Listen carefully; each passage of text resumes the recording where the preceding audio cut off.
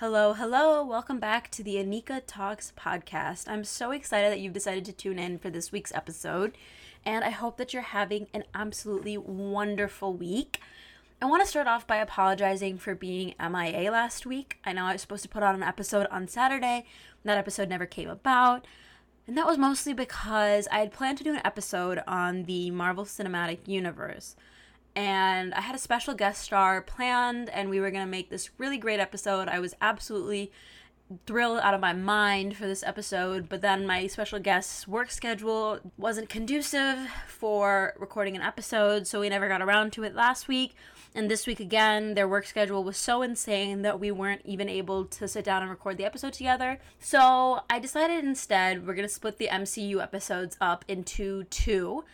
Instead of just having an episode on the Marvel Cinematic Universe and Marvel in general, I think I'm going to do an episode about the Marvel television universe, Marvel televised universe, whatever that is.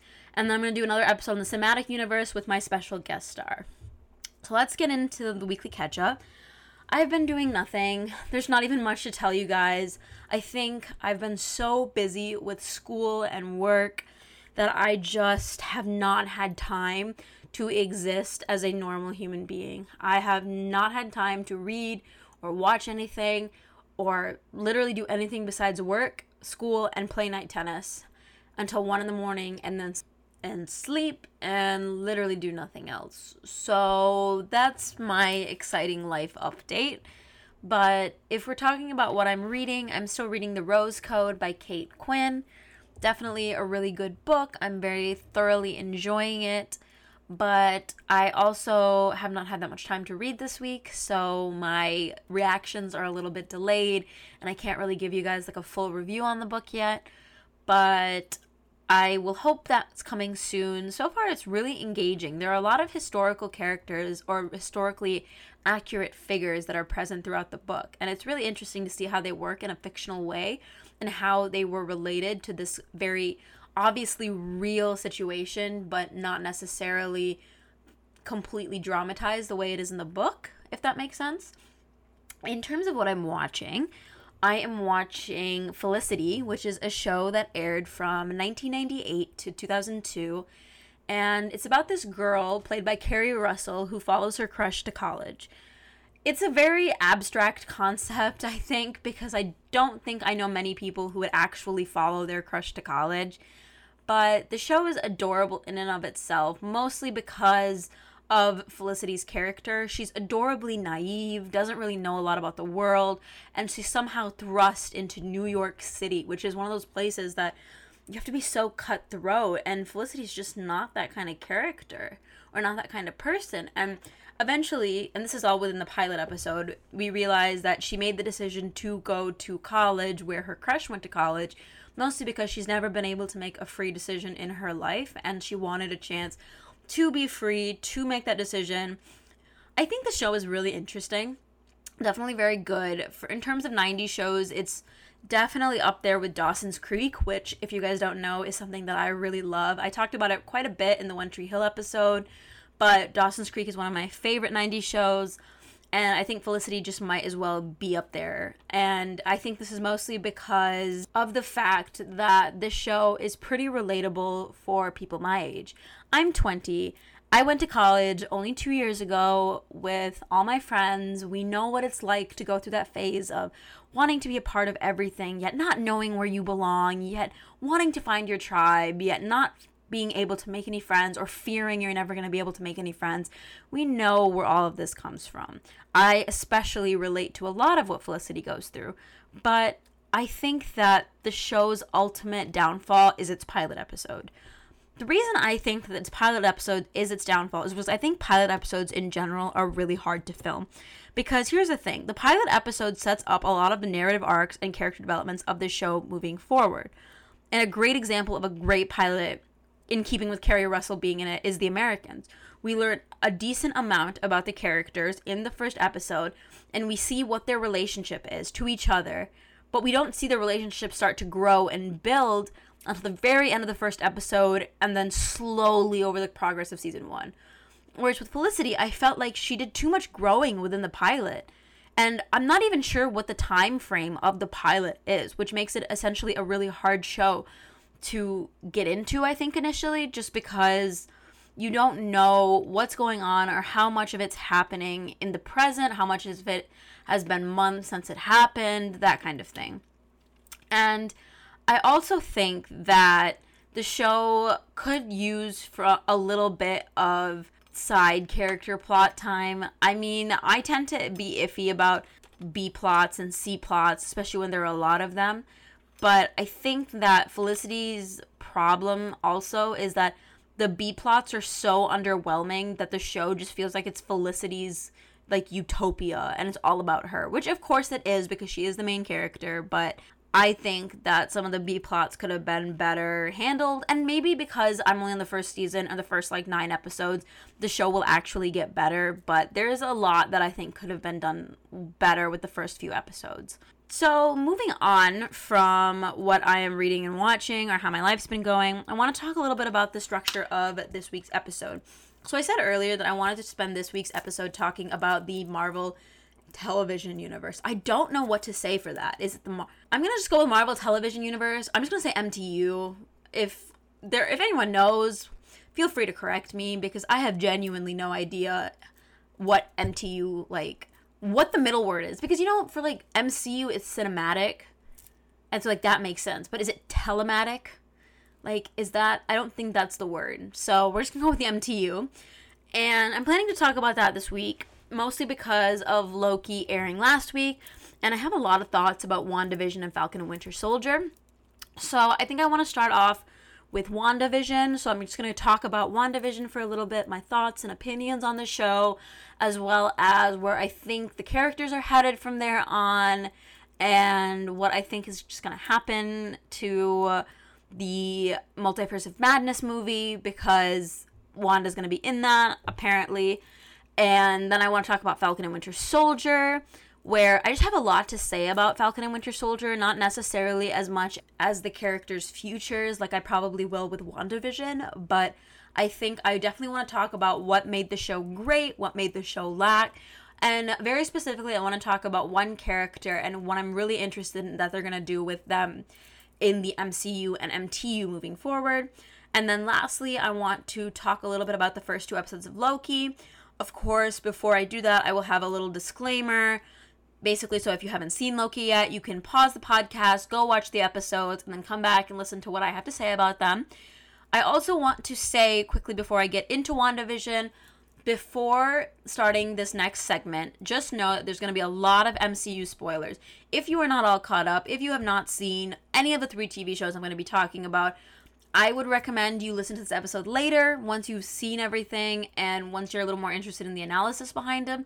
I can definitely help you out with that, but I really don't want to spoil anything for anybody who hasn't necessarily seen as much of the MCU as they should have to understand a lot of this, or as much of the MCU as I have, etc., etc. So please just stop listening and go watch the shows and come back. I promise I'll be right here waiting to give you guys the inside scoop on all these shows. That being said, let's get started with WandaVision. So WandaVision was such an interesting show to me, and I know a lot of people found it corny. A lot of my friends said that they thought WandaVision made no sense, there wasn't a lot of merit to it, and I agree and I disagree.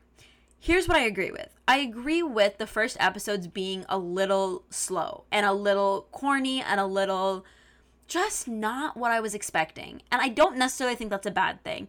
I just think that too much should have happened in the first episodes and too little did actually happen. And what I say by that, I mean the sitcom plot was cute for the first episode. I won't deny that. I won't deny that I was super into the sitcom-esque style of the show, but I eventually fell off that wagon when there was more than one episode made like this. And that's not to say that it didn't work with their pseudo super family of Vision, Billy and Tommy, and Pietro eventually, or Pietro's fake clone basically coming back. And I don't think that the sitcom structure worked for the first couple episodes, but I'm really glad that toward the last episode they cut out that sitcom structure, because I think what was needed was a simple structure, just going into Wanda's battle with Agatha Harkness and basically just us seeing this straightforward, no distractions war that Wanda essentially has with a version of herself, which I will get into in a little bit. I want to finish kind of my train of thought here.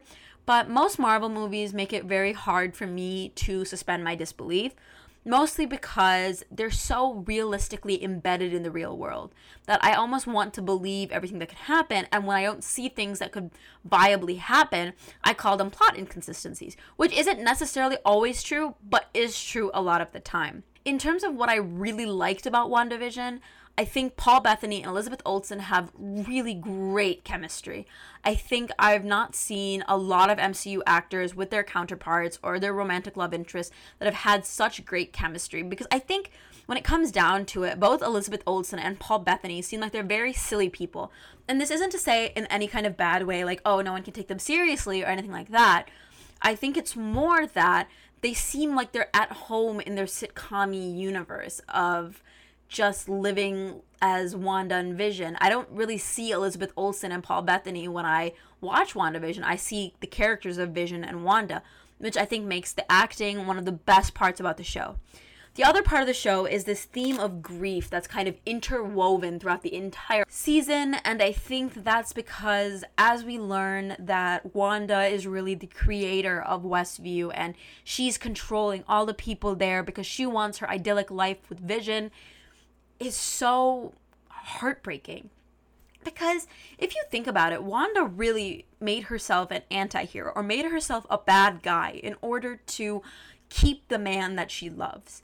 And I think that's a really amazing testament to how powerful love really is, especially when you think about the fact that Wanda created all of Westview just so she could be with her husband, and all she wanted was for Vision to relax and enjoy their life together, but Vision, being the hero that he is unable to let go of the fact that his wife, the woman that he loves, has literally enslaved people just to pretend at this life that they could have had, but they don't get to have. And I think that's really heartbreaking, and that emphasizes the grief as well as the power of love. The other thing I was super impressed with WandaVision about was the character of Agatha Harkness. Now, I'm not super familiar with her character, especially in the comics, but I have seen a lot of TikToks and done a good amount of research about who she is and what role she'll likely take on in Wanda's life. So everyone says, especially on TikTok, that Agatha Harkness's role is to be a mentor. She is supposed to help Wanda come into her own and come into her magic, which I think is a very good character to have, especially because Wanda always seems very kind of lost in the MCU. She never seems like she has a place or has this area where she belongs, especially losing her brother and then losing Vision. It's like she's not really a part of the Avengers, and she doesn't really feel like she's part of the Avengers, but she also has these powers and these gifts, and she doesn't know how she got them. Or, well, she knows how she got them, but she doesn't understand what they do for her and how she can use them. And I think that Agatha being present and being a mentor who allows Wanda to tap her untapped potential is a wonderful way of ultimately making the show and making the subsequent stories about Wanda very effective and keeping Kathryn Hahn in the MCU, which is 100% always a win. I also want to talk a little bit about Wanda as a character.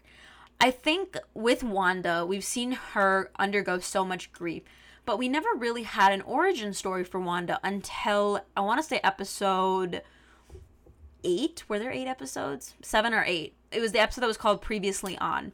And I think that this episode was absolutely really well done, because the idea of having an origin story in the middle of another origin story, which WandaVision essentially is an origin story, which I'll get to that in a second. But I think that's a really brilliant way of letting the audience know a little more about the characters.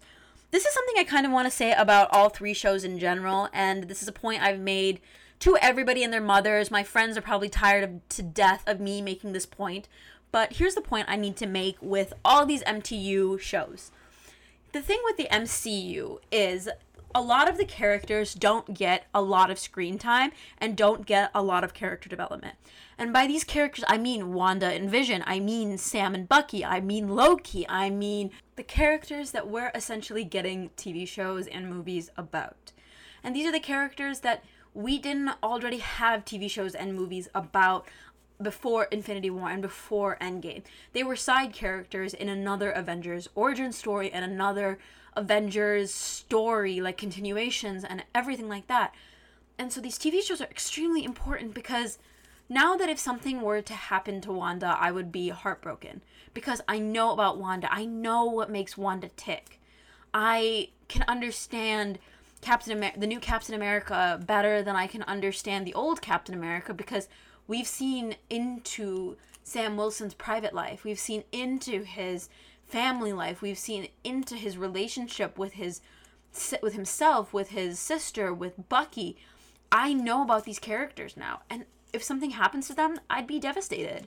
And I think that's the most important aspect of these TV shows.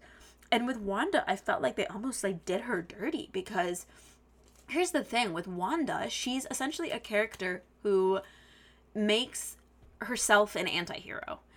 And hear me out when I say this. I say that she does this because she does something that she knows is morally wrong. She enslaves a bunch of people. And having been enslaved herself before, she knows what it feels like. She knows what it feels like to be the kind of person that has no will of their own, and yet she does it anyway. And the thing is, despite being an anti-hero, because we understand Wanda's motivations, we still can't help but root for her. We can't help but understand that Wanda just wants to live with Vision in peace. Vision and her family in peace. Now, I said earlier that WandaVision is an origin story within an origin story. And I mean what I say by that. Here's what I mean. I mean that Wanda's story and Vision's story is the origin story for Billy and Tommy Maximoff. Now, when I say that this is an origin story inside an origin story, is that I mean this is primarily Wanda's origin story. Because to understand why Wanda has done what she's done, we need to understand where she's come from and the fact that she's essentially a mutant. But I will get back to the mutant part in just a little bit. The part about Billy and Tommy's origin story is that they eventually become part of the Young Avengers. And so I'm interested in seeing how Wanda, who essentially becomes an anti-hero due to the fact that she's essentially held an entire town hostage, becomes, or her kids, I should say, become part of the Young Avengers. How do they go from being these wanted fugitives, because they must be these wanted fugitives, especially Wanda, because everyone knows what she's done. And how do they go from being the kids of a wanted fugitive to being part of the Young Avengers? I'm very interested to see that part of the story. Now, when I said Wanda was a mutant just a little bit ago, I mean that I think that Wanda's being a mutant hints at the introduction of the X-Men into the MCU or MTU. This is extremely a stretch. So if you disagree with me, please feel free to email me and tell me why you disagree with me. But I think that the mutants are going to eventually come into the MCU because there are so many conflicts within the comics and within the Avengers and the X-Men that I think need to be brought to life. I also really would love to see the X-Men brought into the MCU because there's this comic called Deadpool Kills the Marvel Universe. And I would love to see that brought to life. Literally just so I could watch Deadpool murder everybody in the MCU. And how the ending of that comic is wonderful. If you have not read it, I would recommend checking out the Deadpool Kills the Marvel Universe comic collection. But that's essentially what I think the mutant universe needs to incorporate, because there are so many different Earths and different universes, multiverses within the MCU. If you don't include the X-Men, you're eventually going to run out of universes to discuss, to portray, and then eventually the show and the movies will get repetitive and boring, and no one's going to want to watch them. So I think WandaVision's done a really great job at three things. The first one would be the theme of grief that is present throughout the entire TV show.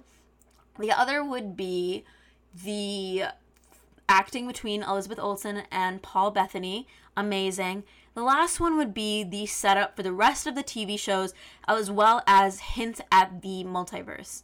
And another thing that I just found out recently that I find really interesting is the fact that the commercials in WandaVision, the fake commercials, are essentially Doctor Strange trying to get Wanda's attention, which I'm not 100% sure if this is true, but I heard this, and I'm thinking that's a really interesting thing, because that means Doctor Strange knows that Wanda is a Scarlet Witch. He must know. And so that means if he knows Wanda's a Scarlet Witch, he knows what power she has, and he knows what that power can do, which is why he's sending messages to placate her or to help her, so that way he is in her life, and they have some kind of connection, maybe not romantic, but they have a connection that will ultimately keep them, or keep Wanda from destroying the world, because she simply can. Doctor Strange must step in somehow.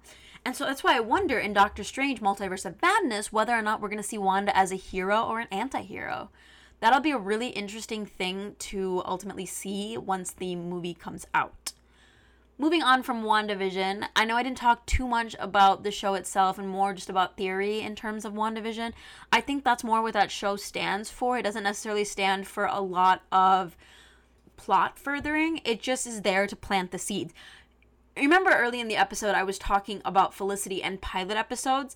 WandaVision is like the pilot episode of the MTU. It's there to plant the seeds for characters that we need to see and things that are going to happen in the MCU and MTU following. But it's not necessarily going to be a straight, direct continuation of WandaVision. So that's where the Falcon and the Winter Soldier comes in. The Falcon and the Winter Soldier, I was very excited for. WandaVision, I enjoyed the episodes. I wasn't too disappointed with how everything turned out. Especially got really excited when Quicksilver came in, and I thought, oh my god, multiverse, it's a thing. And I think it still has some kind of significance, despite Marvel being like, no, we just casted Evan Peters. I think it definitely has some kind of significance, but they're waiting until they basically figure out what the significance is, and what ultimately the writers and producers want to do with the show. So I think that'll ultimately be their decision, and I think that this Evan Peters being Quicksilver in WandaVision does mean something, and sorry to throw that one in there right before I talk about Winter Soldier, but I just had not talked about it, I realized, and I wanted to bring that in, because I think he does have something to do with the mutants coming into the MCU, and I think he also is an indicator that the multiverse exists, but I want to see what Marvel does with it, so I'm not making any guesses or justifications aside from the ones I've already made. So, Falcon and Winter Soldier. I was excited for WandaVision, yes, but Falcon and Winter Soldier was far more compelling of an idea for me because of the fact that I know literally zip about Falcon and Winter Soldier. Sure, we know about Winter Soldier's relationship to Steve, we know about Falcon's relationship to Steve, but we only know about them in relationship to Steve Rogers. And that's not great for character development. In fact, it makes the characters feel so one-dimensional that no one's attached to them.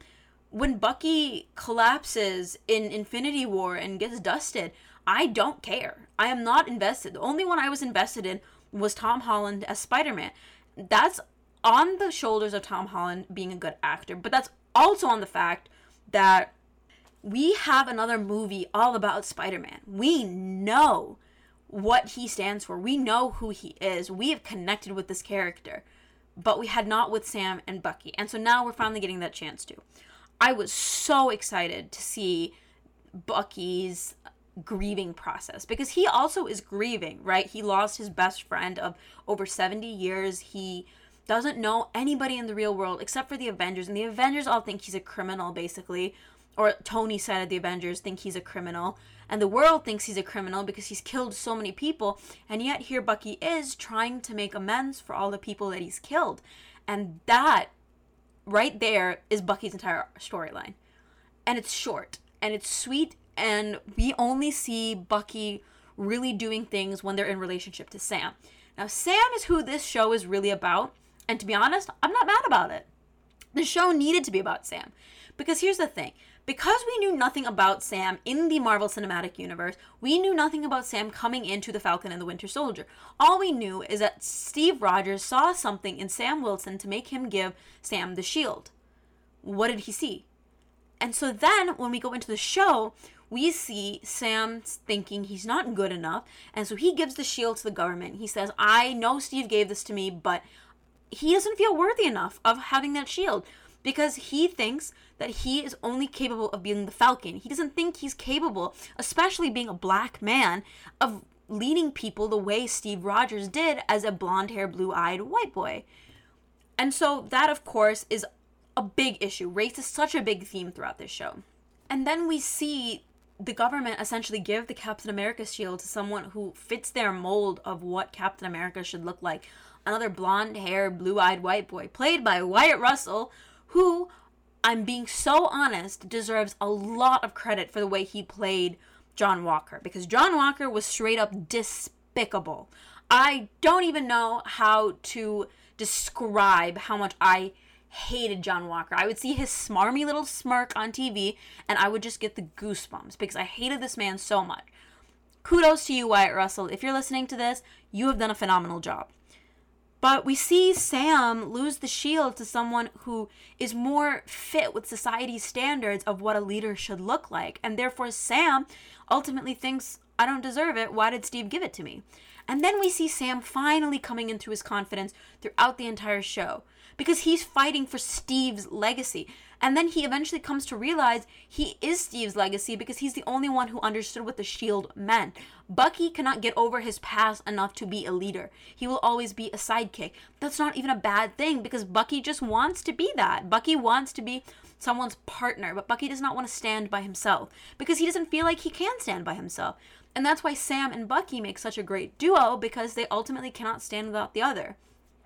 Sam knows how to lead, but he does not have people to lead without Bucky and without all the other Avengers. And so I think I'm really interested in seeing who Sam will ultimately end up leading. Will he lead the ragtag group of Avengers that's left after Tony and Steve's passing? Or will he lead the young Avengers even though he's not himself young? I'm very curious about that. But moving on with the show itself, I thought that it was a really great production quality, if not a little slow. And when I say by slow is I mean the first couple episodes were like, okay, I mean, I got into the swing of things. The third episode just went right over my head. It just felt like way too action-packed, way too much fighting, and the fight scenes in Marvel are probably one of my least favorite things. I've had the discussion with so many people with the fact that all they do is cut and cut and cut and cut, and we just see different angles of the same actor's face, but we never actually see any of the fighting happening. So not something I really like. But I also think that episode 3 was where the show was at its lowest, and then it started to peak. Carly Morgenthau, as a villain, to me, more than Thanos, encapsulates the perfect Marvel villain. Here's the reason. Carly's not necessarily a bad person. She stands for good things, but she goes about it the wrong way. Sounds like someone else we know? Thanos. Thanos was not necessarily a bad guy. He wanted good things. He wanted there to be equal resources for everybody. That's not a bad thing. But the way he went about it, by killing half the population instead of doubling all the resources, tripling, quadrupling, you had the Infinity Gauntlet. You could have done anything. And yet you choose to wipe the earth of half of its population. How is that even fair? And so Carly Morgenthau is something similar. She wants to have her own space in the country that she lived in after the blip happened and passed and everyone came back. And she was saying, one of the things she was saying that really stuck out to me was the fact that it was so easy to get into other countries because so many people had been taken from those countries, etc., etc. So no one had to ask to get into another country. They essentially could just go there. And she was saying she made a home somewhere else. And so now she's essentially forced to leave that home just because everyone else who was originally there should be there. But what if she didn't have a good life where she was living and she finally made a good life for herself? Her justifications are valid. Yet going around and killing and attacking the councils and all that stuff does not get you heard, and no one hears you when you do it like that. And that's what Sam essentially tries to make, or the point that Sam tries to make. And I think what's really sad about this is her death ultimately symbolizes the fact that there's no such thing as a morally gray person anymore. The characters either have to be Tony Stark or Thanos. There is no in between. And the in between is immediately killed off, which makes the MCU seem really black and white, very childlike. Whereas I think the nuances of some of the villains are what made the MCU appealing to adults. It's not that I hate the fact that Carly died. I kind of saw her death coming anyway. It's more that I hate the idea that she was killed by someone who is another morally gray character and who does things for her own gain, which is Emily Van Camp's character, Sharon Carter.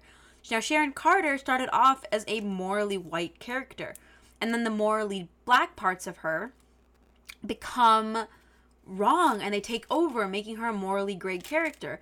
And this is ultimately why she ends up killing Karli Morgenthau, is because the other morally great character who was powerful enough to stand against her as the power broker was Karli Morgenthau, and she didn't want that to happen because her sense of self-preservation kicked in, and therefore she is no longer staying a morally great character, but rather becoming a morally black character, which isn't necessarily the best thing, and not what the writers of the show should have intended. Because the thing is, Sam, as a new Captain America, needs all the help he can get, and if Sharon Carter is truly becoming a morally black character, she'll eventually become a villain that Sam might have to fight, and I don't know that Sam will be able to do it. So this might be like the greatest test of his commitment to understanding and continuing Steve Rogers' legacy.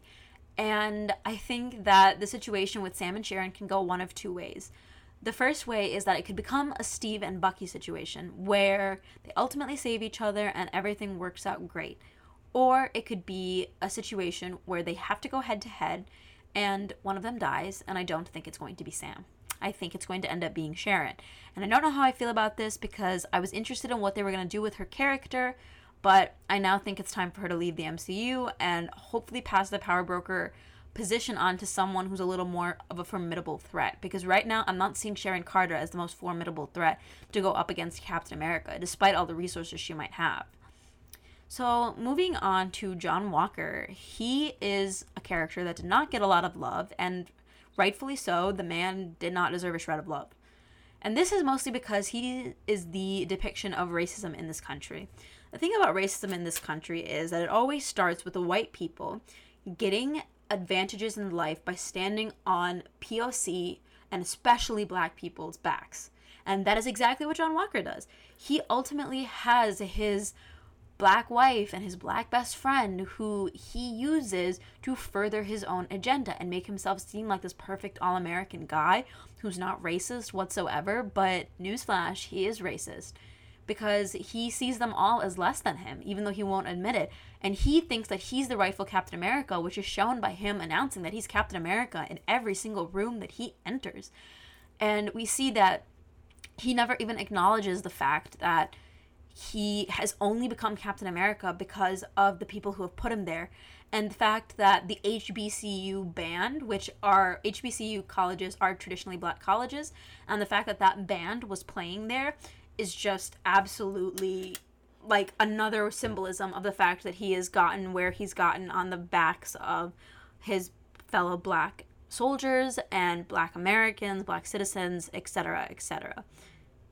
So I think that the character itself is meant to be a physical representation of the racism that Sam overcomes to become Captain America. I think this is more of a physical representation for kids, not necessarily for adults, because we see the nuances of the racism that Sam has to face while he's becoming Captain America, whereas I think kids don't necessarily understand it as much. And so when you have a physical representation such as John Walker, who makes kids understand this is the bad guy standing in the way of Sam being Captain America, as they get older, they understand the nuances of the fact that John Walker is just a traditionally racist guy, and he ultimately is the reason Sam doesn't get to be Captain America. And again, he's standing in the way of someone who truly deserves it, thinking that he deserves it mostly because of the color of his skin. The other thing that really irritates me about John Walker is that he gets a redemption arc, because that's, again, a very indicative of the time that we live in, whereas white people being racist will be given a second chance, whereas a black person who is the victim of racism might not even be given a second chance at life. And so the fact that he's given a redemption arc and made U.S. agent, I think is just going to be another villain that Sam's going to have to battle. Maybe him and the power broker combined or something like that. I mean, you never know. And I think the fact is the show left out for some very interesting further plot lines for Captain America and set him up with some of his own villains that are not just copycats of Steve Rogers villains. And I'm really excited to see what Sam can do as Captain America. In terms of Bucky, I hope Bucky just has a good life, because I think that's what he deserves at this point. I loved the fact that we got to see the Dora Milaje ultimately taking care of him and nursing him back to health, helping him overcome his training. That is such a wonderful, wonderful concept that the show has brought forward.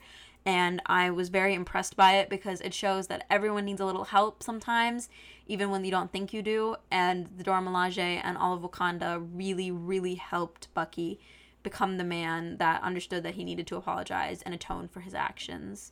So that's Falcon and Winter Soldier. Now, Loki is probably my personal favorite. Don't get me wrong, I loved both WandaVision and Captain and Winter Soldier, but I said Captain and Winter Soldier. I didn't even say Falcon. I didn't even say Captain America. I just said Captain. It's been a long day, guys. But anyway, Loki is definitely my favorite show. I think that this is because of Tom Hiddleston. I have the biggest crush on Tom Hiddleston. And if he's hearing this, I would love to go to dinner with him anytime. But anyway, just about the show in general, I think my first impression of the show was that you couldn't just skate away with knowing basic things about the comics. I almost had the feeling that this show was made for the more intense comic fan. The fan that knows all the Easter eggs and knows everything about the TVA and the multiverse. I almost didn't feel like this was something that was just catered towards the MCU fans, which I thought was a really, really amazing thing to finally incorporate because, of course, while in the MCU movies and in WandaVision and Falcon and Winter Soldier, there are so many Easter eggs and it's really interesting and the comic book fans love it, I almost felt like Loki was the ultimate comic book payoff. We get to see a lot of what I think, anyway, are variant versions of Loki, and I think that's really cool. I think that was probably my favorite part of episode 2 was getting to see the different variants of Loki and how a different timeline may impact how Loki is actually perceived. I think that whole concept in terms of timelines and the multiverse in Marvel is really interesting to me because if you think about it in like real life, the multiverse could probably exist, and that means there's a different version of all of us for every multiverse that exists. And I think that concept is really interesting and mind-bending. So I was super into Loki, mostly because I knew it was, of course, going to touch on the multiverse, and I was really excited for that. I really also love Owen Wilson.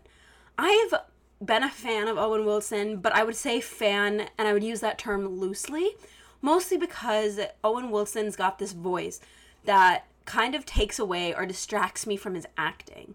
It's almost like I can see his acting, but I can only hear his voice. I can't hear his character. So that used to always kind of get on my nerves. I think Midnight in Paris, though, was one of my favorites because you didn't really have to overlook his voice in order to enjoy the movie. But with Loki, I was really worried about Owen Wilson playing Mobius because I was afraid that ultimately we would only hear Owen Wilson. We wouldn't see Mobius. And I was proven wrong. Owen Wilson, absolutely wonderful job because I don't even know how I went into that show knowing Owen Wilson was Mobius, yet was somehow still so surprised that Mobius was Owen Wilson.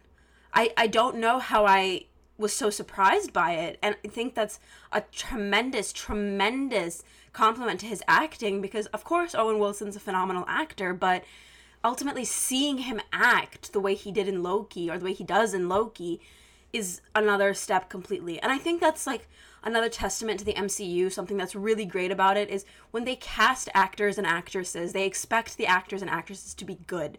And when you perform something in the MCU, you have to give your all. You can't just half-ass a performance. And so I think the MCU really brings out the best in all of its actors because some of the stuff that they're filming is really hard despite being comedic yet also serious. So I think that Owen Wilson has struck that balance of comedic yet serious perfectly. And the way him and Tom Hiddleston have built this relationship between Mobius and Loki is one of my favorite things about the show. I really want to spend most of my time, I think, with Loki talking about episode 2 because I think episode 2, of course, episode 1 was good and I very much enjoyed it, was super excited. I was like very into the fact that the variant was a version of Loki.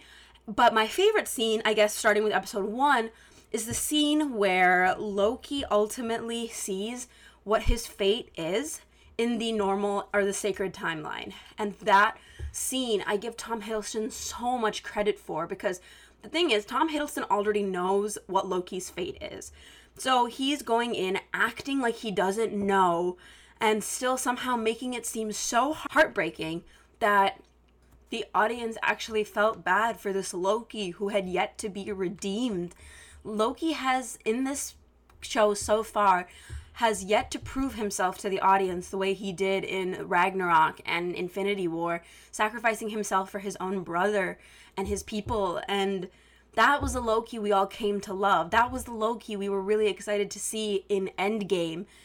But ultimately, I think that having this scene and taking the time to show Loki that his nuisances and his mischievous tricks have caused harm to the people he cares most about in the world, and then to take away his power, his obsession with the Tesseract, by saying, yeah, here it is ultimately powerless, it doesn't mean anything, basically takes away Loki's purpose in the sacred timeline and essentially gives him this existential crisis that makes him think, oh my god, what am I actually doing any of this for?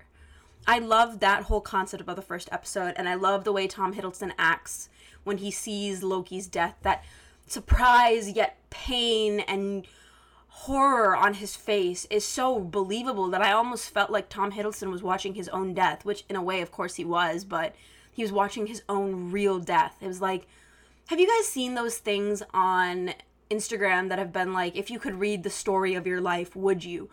And in the story of your life, of course, you're going to know how you die. And so this is essentially Tom Hiddleston, or Loki, watching the story of how he dies. And I think that's an interesting episode, and it's very interesting to me that they put it in the first episode, because I always wondered if they were going to keep the truth of what happens to Loki a secret, because they don't want Loki to freak out and go back to his evil plan to conquer the world so that he can stay alive, even though he actually is capable of a lot of good.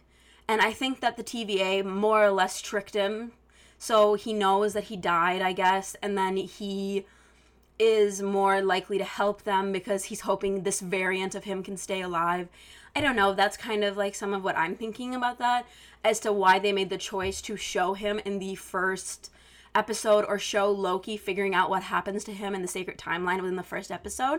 Because I think if it had been my personal choice, I would have definitely wrote that out a little longer, maybe had it be a secret. Loki doesn't know what happens to him in the sacred timeline, and he's constantly asking, only to eventually find out that the TVA lied to him, or the TVA is not telling him the truth about how he actually died. And I think that would be a really interesting way to see what Loki would do, and if he actually is capable of redemption, because he would understand the TVA is trying to protect them, or he would understand that the TVA has their own motives.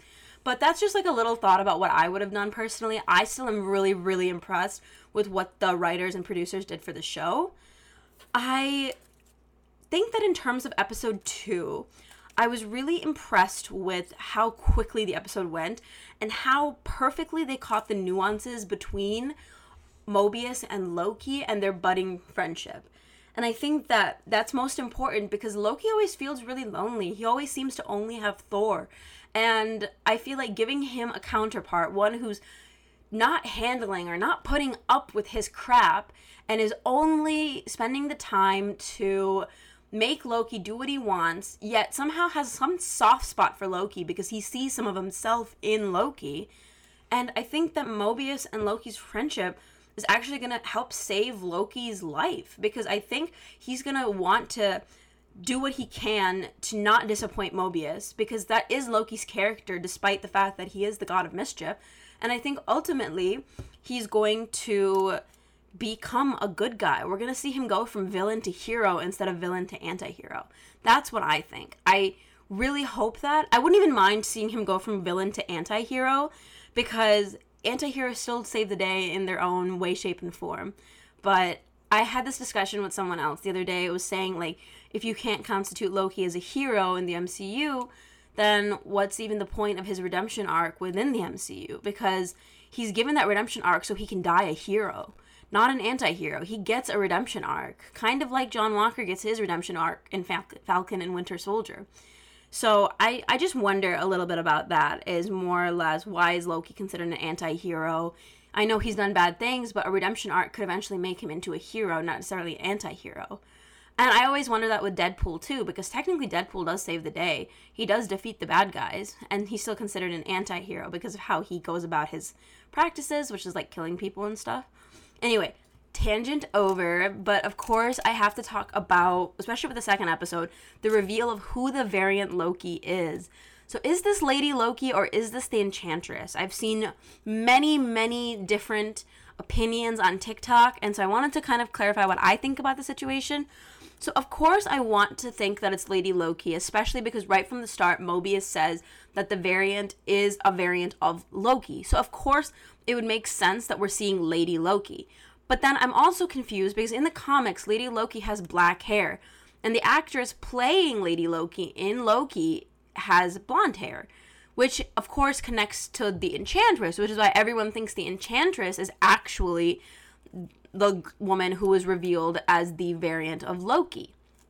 And I believe that it's probably a mix of both the variant Loki, Lady Loki, and the Enchantress, maybe because they wanted to introduce both characters but weren't sure how to give them both equal time and space to develop as villains, and so they decided to combine them into one.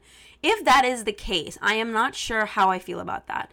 I think I would prefer it to either be Lady Loki or the Enchantress. And then if it is Lady Loki, of course, I'd love to see how the villainy between Loki and his eviler self plays out, and what happens to make Lady Loki hate the name Loki so much.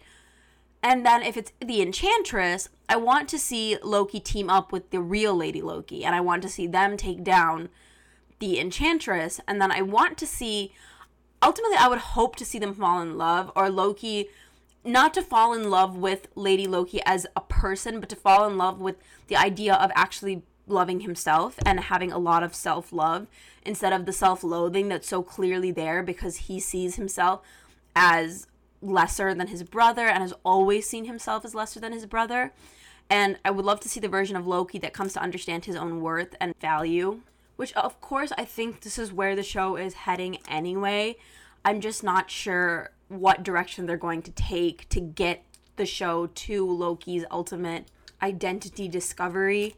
So I think that I'm most excited for that concept and for the fact that we get to see Loki as a character and just him discovering his own identity, which will be really interesting because like I said, we've only seen him in relation to Thor and the Avengers, but we've never seen Loki stand on his own. And I think this show is going to be a really great way to have the audience get to see Loki and become more connected with Loki. Because of course everyone loves Loki, but I almost feel like everyone loves Loki because they love Tom Hiddleston, not necessarily because they love Loki. So I think getting to love the character versus getting to love the actor makes the show much more compelling because we no longer just see Tom Hiddleston playing Loki. We see Loki as a character who just happens to be played by Tom Hiddleston. And again, there's no distinction between the actor and the character, which is a sign of a really well done acting. So yeah, okay, that's my ultimate take on the 3 MTU shows that are out so far. So moving forward, I most likely will be talking about the subsequent episodes of Loki moving forward at the beginning of each episode. And of course, I will remember to give a little disclaimer so that everyone knows when to skip to, and I will put in the show notes when you should skip to, or like the parts you should skip to if you don't want to hear the Loki spoilers. But of course, I do make it pretty clear when I am talking about Loki so that way everyone can go about it. But of course, next week's episode is hopefully going to be another Marvel episode, just more focused on the cinematic universe and the directions that the cinematic universe is going to take. So I'm really excited, and I can't wait for you guys to meet my special guest star because they know so much about the MCU, and it's actually so much fun to talk to them about MCU stuff and even comic book stuff in general. And I even might make an episode on DC in the near future once I actually get through all of the movies, because I have not actually seen Aquaman or finished Zack Snyder's Justice League, so I am a little behind on DC stuff, but I am very much up to date with Marvel stuff. So I'm hoping to do a DC episode hopefully within the next month or so once I finish all the movies. But yeah, so that is everything for this week. I hope that you all have a wonderful rest of your week, and just know that I am always wishing the best for you, and I will see you guys next week. Bye!